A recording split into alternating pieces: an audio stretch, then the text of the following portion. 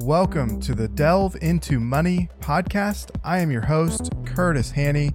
This is the personal finance podcast where we attempt to demystify money by reviewing books and applying what we learn to our own financial journeys. Welcome to episode number 34 of the Delve Into Money podcast. Thank you so much for listening to us today. Today we're going to talk about the book Man's Search for Meaning, which was written by Viktor Frankl, who talks through his experience in Nazi concentration camps. And he was a psychologist who came up with the logotherapy method. And so in the book, he goes deep in his experience in concentration camps and his observation of people's mindsets while they're in the camp. It's a sobering experience and a really deep insight into the human condition. So we're going to talk briefly about the book, and then we're going to dive into the lesson for today, which I'm calling Defaulting to Actions.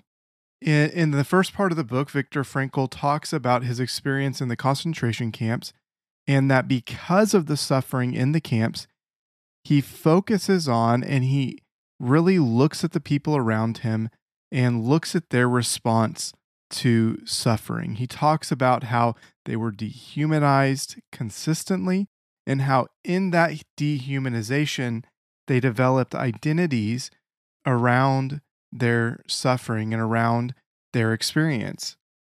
And how many of them, he saw them give up, lose hope in that suffering. And then that giving up was the point that they gave up and chose that they no longer wanted to fight on. Quoting Viktor Frankl, it says, "Suffering ceases to be suffering at the moment it finds meaning, such as the meaning of sacrifice." And so he talks about how suffering can be rerouted into a positive thing when we assign meaning to that suffering. It's a good read, though there's not, I don't agree with everything in there, which you don't have to agree with everything you read in every book.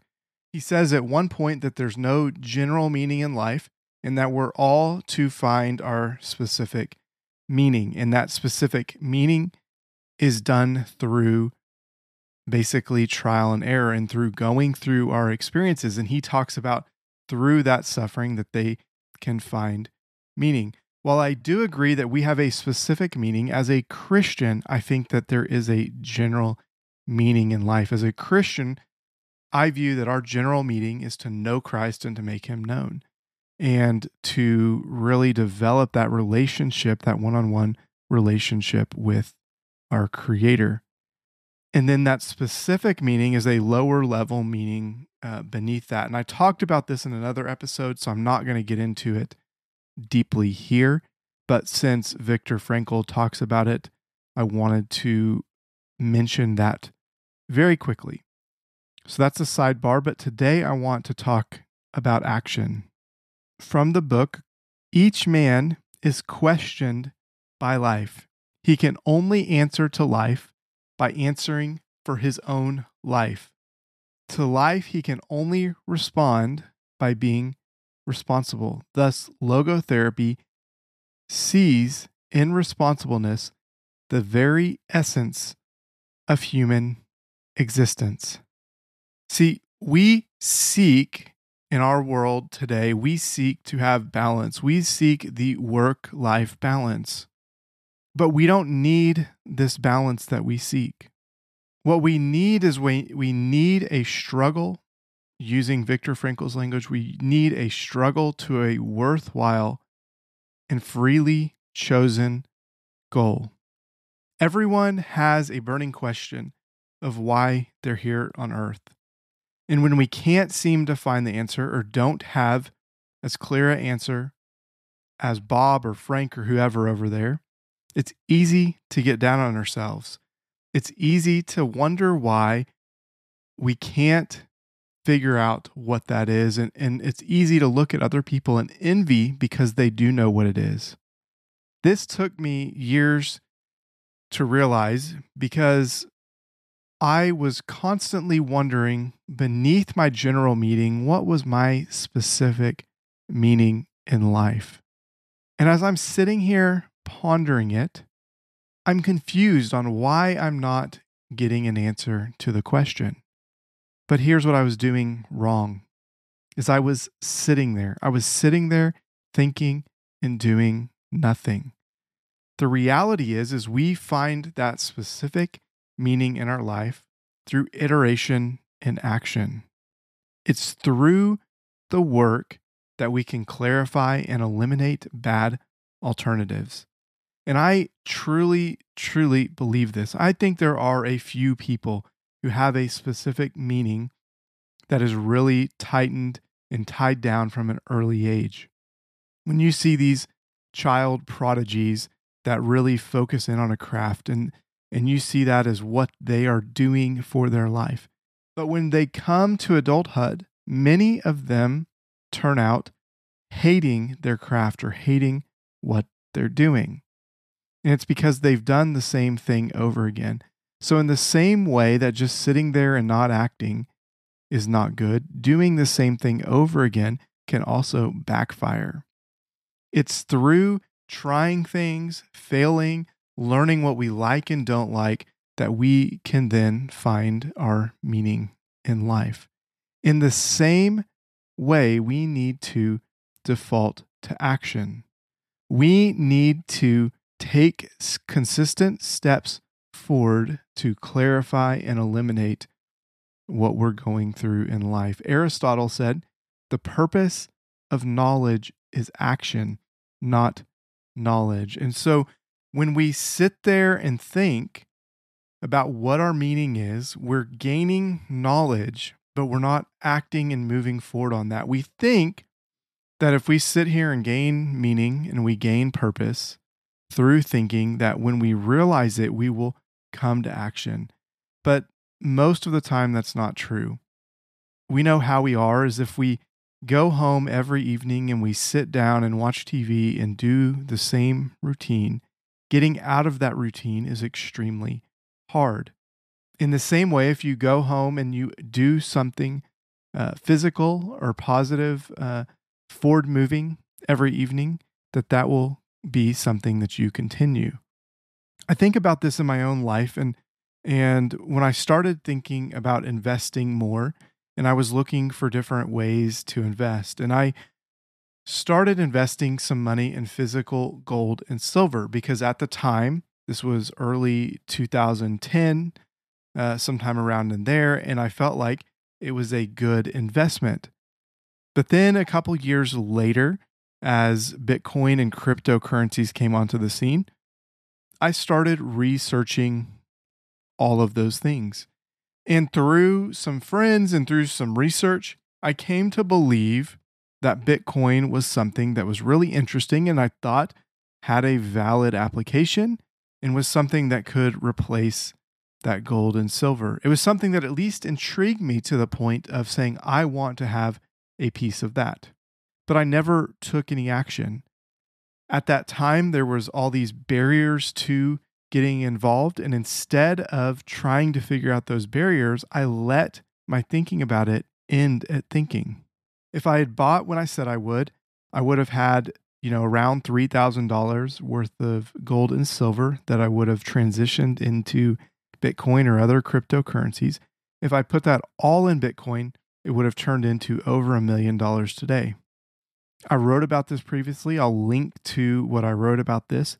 It's a little bit vague in details, but when it comes down to it, I don't know if I truly would have gone through with buying. I acknowledge that what I'm doing here is I'm doing a little bit of revisionist history.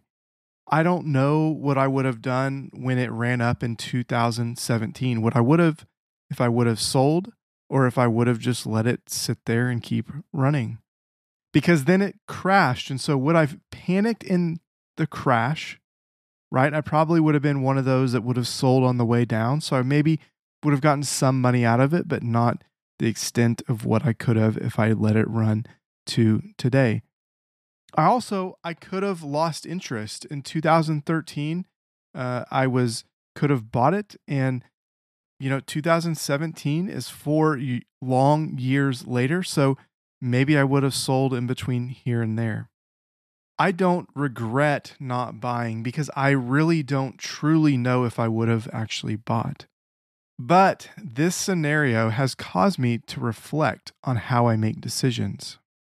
See, I recall, and I have some old text conversations, thanks Matt, to kind of show some of this, but I recall I was interested, and I recall thinking I wanted to buy or get involved in some way. But I didn't go past that initial research stage. And I think part of the reason I didn't go past that stage is because I got stuck in that research stage. I got overwhelmed by all the knowledge I was trying to gain and all the things I was trying to learn. But if I would have just tried to brute force the action, meaning if I would have gone online and found a site, secure or not secure, and tried to find a way to buy, I would have been much more likely to follow through. Because when you're passively looking, passively talking, passively researching, it's hard to take that next step to action. So this story has made me adamant that I want to act anytime I have a conviction, even if that conviction isn't super strong. And the key in this is we want to make small bets. So we need to shift our mindset. For the last 10 years, I've been very, very intentional about reading a lot. I've taken pride in the amount I've read because it gives me this air of I can tell people and they can say, oh, look how smart you are. Look how smart you're becoming. But the reality is, if I don't act on those books, the knowledge is worthless. I go back to that Aristotle quote. The purpose of knowledge is action, not knowledge. So if I'm reading the books for knowledge, but never acting, all the reading is a waste of time. That all changed for me when in January 2021, I set a goal for myself to start a personal finance blog. I've turned that goal now into this podcast, and I finally decided that I was going to apply my knowledge and use it. See, I had applied it in other ways in the past, so it's not that I didn't apply it at all, but I finally decided I wanted to create a system for application of that knowledge. It was in the realization that I wanted to use that knowledge that shifted me from consumer to producer or creator. So, how can we get ourselves to that state of defaulting to action to where when we were interested in that Bitcoin in 2013, we would have started trying to brute force our way to buy it?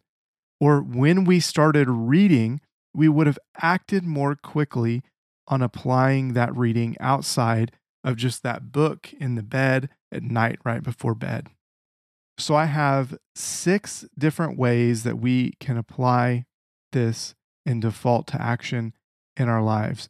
Number 1, when it comes to a task that will take less than 2 minutes, do it now. We talk about the 2-minute rule in your task list, but this same thing goes for when you learn something new. So if you learn something new, but you can't even take 2 minutes that it takes to say set up an account, to Google, to add something to your task list, then you're really not committed to doing that thing. And if you're truly not committed, then that's fine. There's no shame in something not reaching a level of conviction to doing it. If we're consistently researching things and not reaching the level of commitment to taking that very first step, then we need to evaluate. The reality is, taking the first step in anything just ratchet up your commitment and makes you more likely to take steps 2 through 10. Number 2, when a task comes in that's more than 2 minutes, take that first 2-minute action now. And then schedule a time block or schedule a time, identify a time when you're going to actually sit down and finish up that task, whatever it looks like.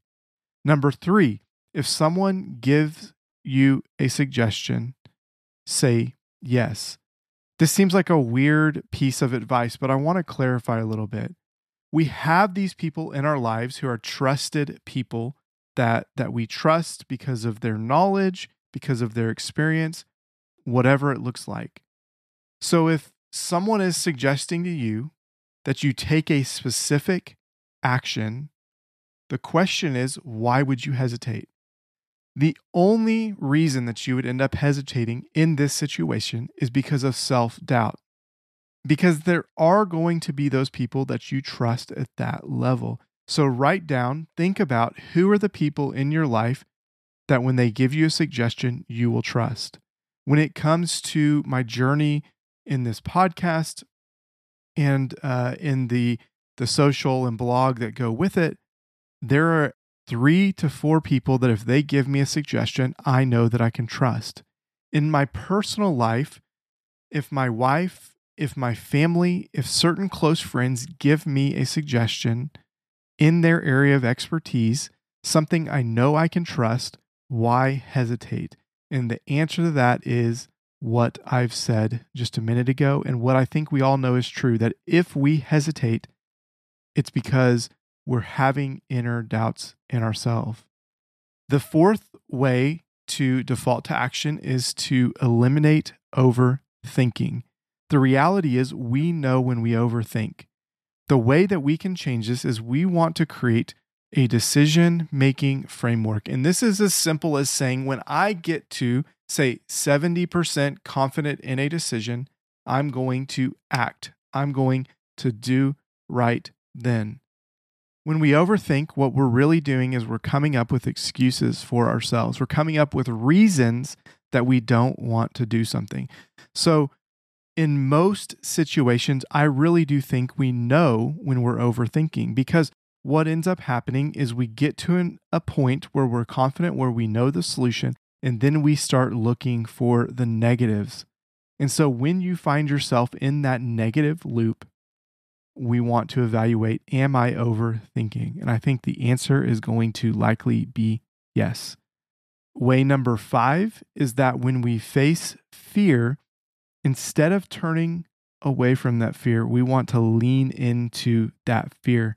We want to explore the fear that we're encountering. When we explore the fear that we're encountering, it gives us 2 pieces of information. First, it helps us identify what is this fear. And when we identify what that fear is, we can then name that fear. But then second, it gives us an opportunity to face it and tell that fear to go away, or face it and tell that fear that we're coming for it. And that's really just a mindset thing, because when we constantly run from fear, we continue to run from fear. And as we continue to run from fear, there are more things that we're fearful of. Let me repeat. When we turn away from something we fear, we're setting ourselves up to turn away from the next thing that we fear. What we're doing is we're taking those walls and we're moving those walls closer to the center, to where we create a 3-foot by 3-foot box, that anything outside is something that's fearful, and we stay curled up inside that box. But what we want to do is we want to push against that wall, and we want to keep pushing that wall outward.